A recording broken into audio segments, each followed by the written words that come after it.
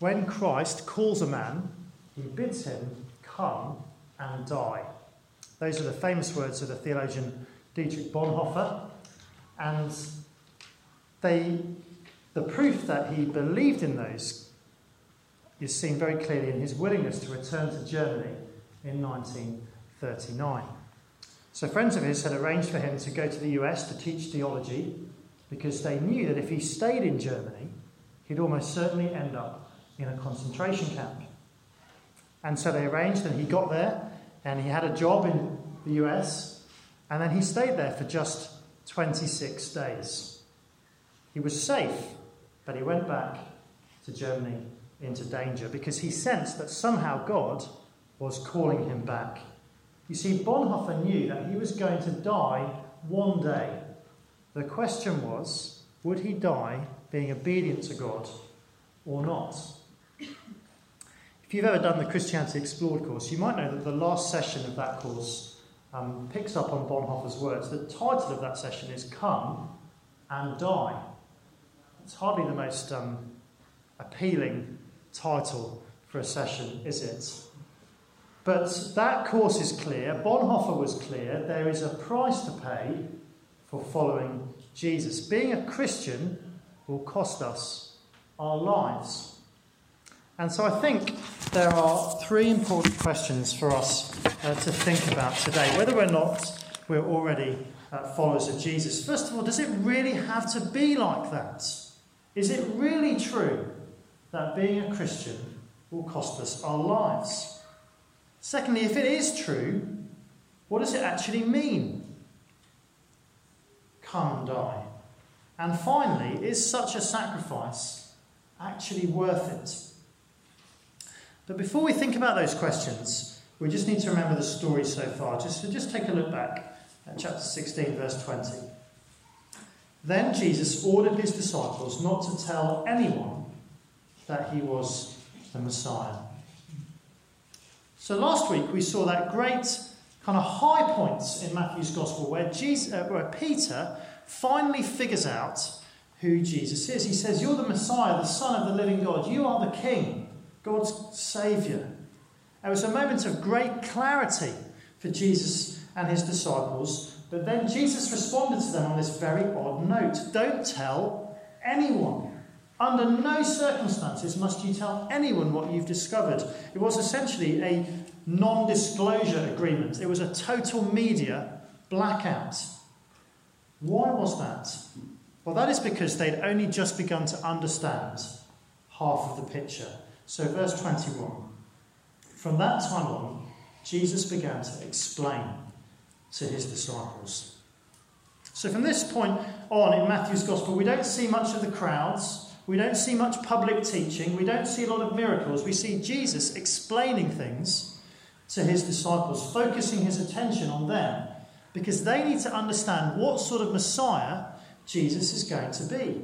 Until they're clear on that, they need to keep what they've learnt to themselves. And the first thing they need to be clear on is this: the Messiah must die to fulfill God's plan. The Messiah must die to fulfill God's plan. Verse 21, from that time on, Jesus began to explain to his disciples that he must go to Jerusalem and suffer many things at the hands of the elders, the chief priests, and the teachers of the law, and that he must be killed and on the third day be raised to life. Capital cities are often the places, aren't they, of high-stakes public showdowns. Just think of the storming of the Bastille, the fall of the Berlin Wall, or even in our own city, the demonstrations that seem to be taking place every single week at the moment. Jesus says a showdown is coming in the capital city, in Jerusalem. But he says, I'm going to be on the wrong end of it. The whole coalition that makes up the Jewish governing body, the Sanhedrin, is going to defeat him totally. The elders, the chief priests, the teachers of the law. He's going to suffer at their hands, and he's going to die. Jesus didn't have a feeling that things weren't going to turn out how he was hoping them to do. He wasn't being a little bit pessimistic about his chances. He was being realistic. He knew it was a cast iron certainty. He must go to Jerusalem. These things must happen. He must die. And all that is far too much for Peter. Verse 22. Peter took him aside and began to rebuke him. "Never, Lord," he said. "This shall never happen to you." Have you ever had a moment like that? Perhaps at work, a colleague has said something totally unacceptable, and so you had to take them to one side and give them a bit of a dressing down. Maybe you've been on the wrong end of a telling off like that. You see, in Peter's mind, Jesus has just said something totally and utterly outrageous. It is unthinkable for these things to happen to the Messiah. And Peter is absolutely horrified. "No way, Jesus, you've got this totally wrong. Never will these things happen to you." But then, just as Peter took Jesus aside to give him a piece of his mind, Jesus turns on Peter, and with even more indignation in his voice. Jesus turned and said to Peter, "Get behind me, Satan. You are a stumbling block to me." Well, I'm sure you'd never do this, but if you were to call your control freak, vindictive boss a little Hitler, that might get a little bit close to what Peter says here, Jesus says here. But it is pretty hard to imagine a more cutting insult than that, isn't it? "Get behind me, Satan." Especially considering that Jesus said exactly the same thing to Satan himself in Matthew chapter 4. Remember when the devil tempted Jesus in the wilderness and Jesus responded, "Away from me, Satan." Back then, Satan is literally standing in front of Jesus. But now, it's Jesus' closest disciple. It's the one who in verse 17 just gave voice to God's revelation of the Messiah, and now the same person is the mouthpiece of Satan. In verse 18 of this chapter, Jesus calls Peter rock man. Now he says, "You're a stumbling block in my path." Why does Jesus have to use such strong, obnoxious language? Well, it's because Peter needs to learn what we need to learn, that Messiah must die to fulfill God's plan. You see that verse 23? "You do not have in mind the concerns of God, but merely human concerns." See, Peter has got a human agenda for Jesus. He wants Jesus to avoid suffering and get earthly glory, which is exactly what the devil said Jesus should get back in Matthew chapter 4. Do you remember this? Matthew chapter 4, verse 8. "Again, the devil took him to a very high mountain and showed him all the kingdoms of the world and their splendour. 'All this I will give you,' he said, 'if you will bow down and worship me.'" But a carefree, successful life wasn't God's plan for Jesus. Jesus had to go to Jerusalem. He had to go there to do the things that God was concerned about. He had to suffer. He had to die. He had to fulfill God's plan. Well, we don't get the reasons exactly why here. Jesus is going to explain those over the coming chapters. But if we were to read through the coming chapters, it would become clearer and clearer why Jesus had to die. Just think, for example, of chapter 20, 28. "The Son of Man did not come to be served, but to serve and give his life as a ransom for many." Think, for example, of what Jesus said to his disciples at the Last Supper. "This is my blood of the new covenant, which is poured out for many for the forgiveness of sins." You see, Jesus knew that he was the promised suffering servant, the one that had been promised long ago in the Old Testament, particularly by the prophet Isaiah, the one who had to die to take our sin upon himself, and in doing so repair our broken relationship with God. The absolute unavoidability of Jesus serving us, suffering to serve us, is hinted at in these famous words attributed to various different people, but it doesn't matter who wrote them, they are good. "If our greatest need had been information, God would have sent an educator. If our greatest need had been technology, God would have sent a scientist. If our greatest need had been money, God would have sent us an economist. But since our greatest need was forgiveness, God sent us a saviour." Or more accurately, since our greatest need was forgiveness, God sent us a suffering saviour. Now, such a suffering saviour was totally unthinkable to Peter. How could God's victorious, conquering king suffer and die? Surely not. But as Jesus makes clear, Peter is simply expressing our natural human instincts. You don't have in mind the concerns of God, but merely human concerns. Just think how in most sporting contests the English love the underdog, except last Saturday when the underdog happened to beat us. You see, the only point in supporting an underdog is if the underdog wins. We want our sports stars to be victorious. But it's also true, I think, that as human beings, we naturally want our spiritual leaders to be victorious too. That's what Muhammad was, wasn't he? Victorious army general. In a different sense, that's what the Buddha is. Victorious over suffering because he effectively avoided it. But neither Muhammad nor Buddha nor any other victorious spiritual leader can deal with our need for forgiveness. Only Jesus, the suffering servant, can do that. Only he could, because he became a loser. He suffered and died in our place. He faced the judgment of sin, of God upon our sin, so that according to God's plan we could be fully and freely forgiven. The Messiah had to die to fulfill God's plan. And it's absolutely vital that Peter understood that. And so Jesus had to correct him in the most uncompromising terms.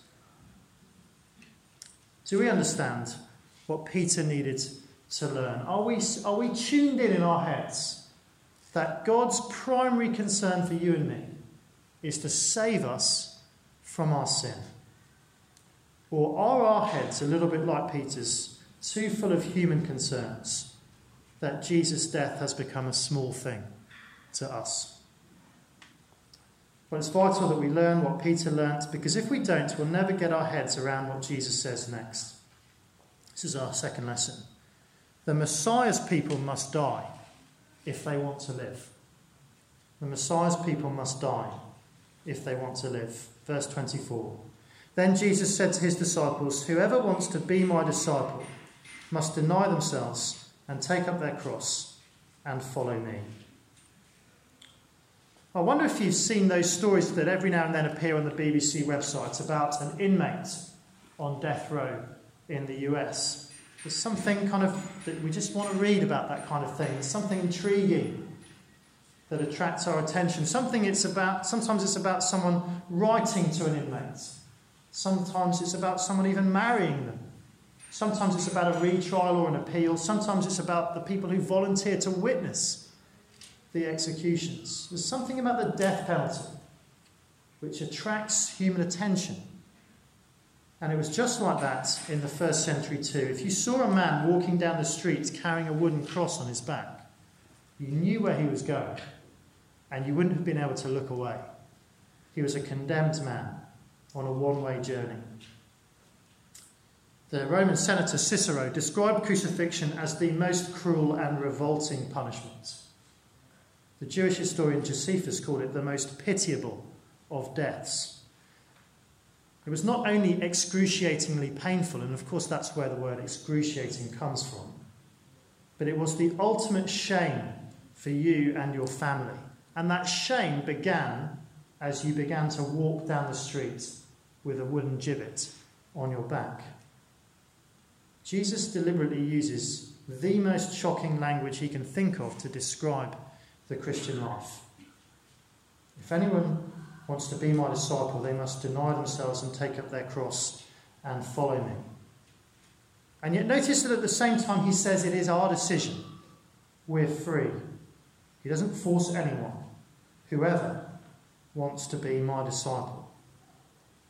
But if we make that choice, and if we choose to become his disciples, if we decide to follow him as our king, then we must be willing to put loyalty to him instead of self-preservation.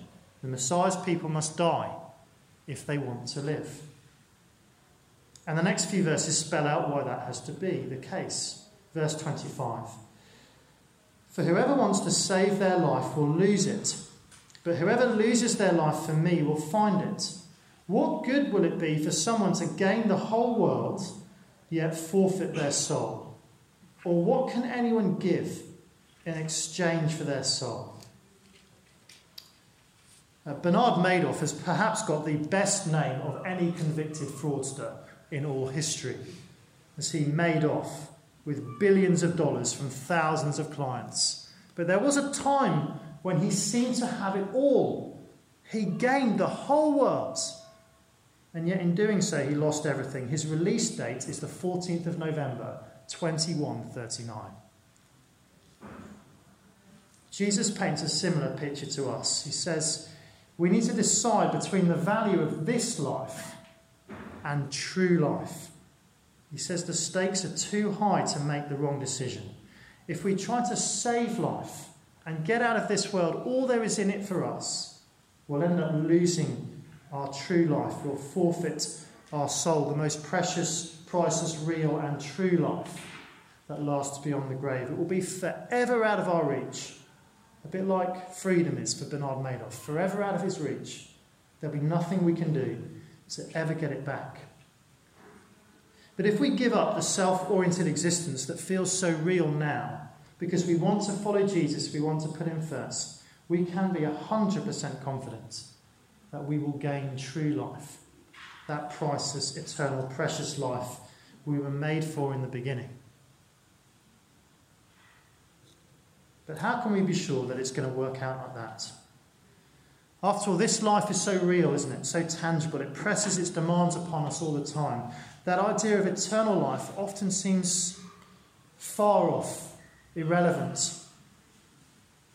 Yet Jesus calls for a serious cost-benefit analysis of life versus true life. He says that is the most relevant and pressing demand we'll ever face on our life, because this life has a sell-by date. Just like Bernard Madoff faced judgment, so will all of us. For the Son of Man is going to come in his Father's glory with his angels, and then he will reward each person according to what they have done. See, Jesus says a day is coming when he is going to come as the judge of the world. And specifically, he will judge us according to whether or not we've been loyal to him. Have we chosen the safe option of putting ourselves first, making sure we stay safe and comfortable in life, getting as much out of it as we possibly can with very little concern for him? If so, Jesus says that day of judgment is the day we finally lose everything. Or have we embraced the risky business of following Jesus as our King? Have we decided to be loyal to him, whatever the cost? If so, Jesus says that day of judgment will be a day of delight and great rejoicing. It will be the first day of an eternity enjoying God forever and ever and ever. Jesus is clear, though, there is only one way to enter that wonderful eternity. The Messiah's people must die if they want to live. Well, on one level, Jesus is talking about literal death. That is why he uses such vivid and brutal language. That is why he says they must take up their cross. And several of Jesus' disciples who first heard these words were crucified. Bonhoeffer was hung by the Nazis in April 1945.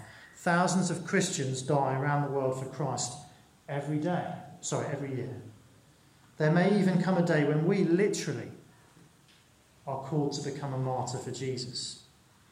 But even if it's not literal death, the Christian life is a life of at least partial martyrdom. Taking up our cross doesn't mean random suffering. It's not the suffering that comes from just living in a fallen world. It's the suffering that comes because we're Christian.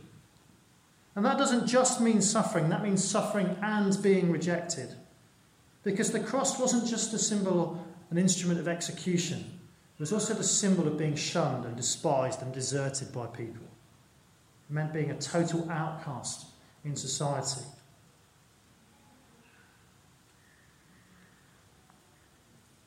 Taking up our cross doesn't mean we have to go out there and look for suffering. Doesn't mean we need to go out of our way to make our Christian lives hard. I was struck by these other words that Bonhoeffer wrote. He said this: Jesus says they each have their own cross ready, assigned by God and measured to fit. They must all bear the suffering and rejection measured out to each of them.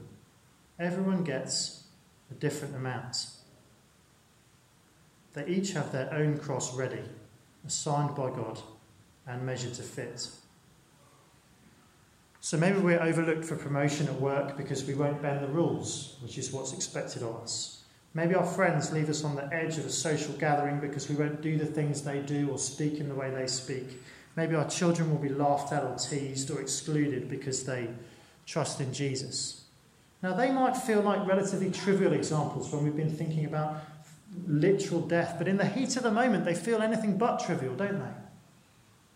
And as we carry crosses like those, and those which are much more severe and much more acutely painful, we're learning to let go of this life, which feels so real, and we're holding on to the life that really matters.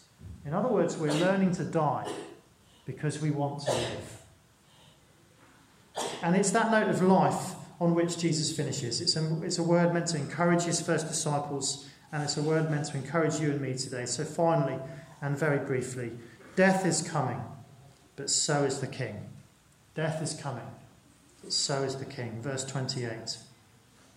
Truly I tell you, some who are standing here will not taste death before they see the Son of Man coming in his kingdom. Well, all those who are listening to Jesus on that day, they're dead, aren't they? So they're not, these words can't refer to Jesus' final return. But these first disciples did catch a glimpse of Jesus as the King, coming in his kingdom. 3 of them, 6 days later, saw Jesus on the top of a mountain, transfigured, transformed, shining brightly like the sun. And God speaking of him, "This is my son, listen to him." Most of those disciples listening this day had to wait a little longer until Jesus had literally taken up his own cross.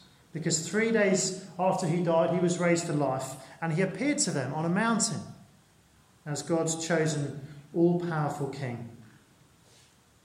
So they did see him as the King, the living King. Peter couldn't get his head around the fact that the Messiah had to die to fulfill God's plan. But that was the only way God could save us. And wonderfully, it wasn't the end. He rose again. Jesus is coming. Death is coming. But so is the King. Jesus' disciples had to count the cost before they began to follow him. And we need to count the cost too. The Messiah's people must die if they want to live. We don't know exactly, do we, how Jesus will call us to die. But we do know that this life, if we follow him, will be a life of suffering and rejection. He assigns and measures to each one of us our own cross. It is a life of sacrificial risk-taking for him instead of self-preservation. It will always be hard, but it will never stop being worth it.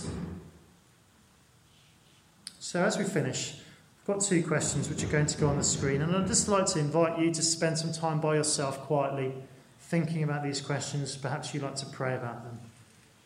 Here they are. In what part of my life is Jesus calling me to take up my cross and follow him? Secondly, am I willing to suffer and be rejected because I belong to him?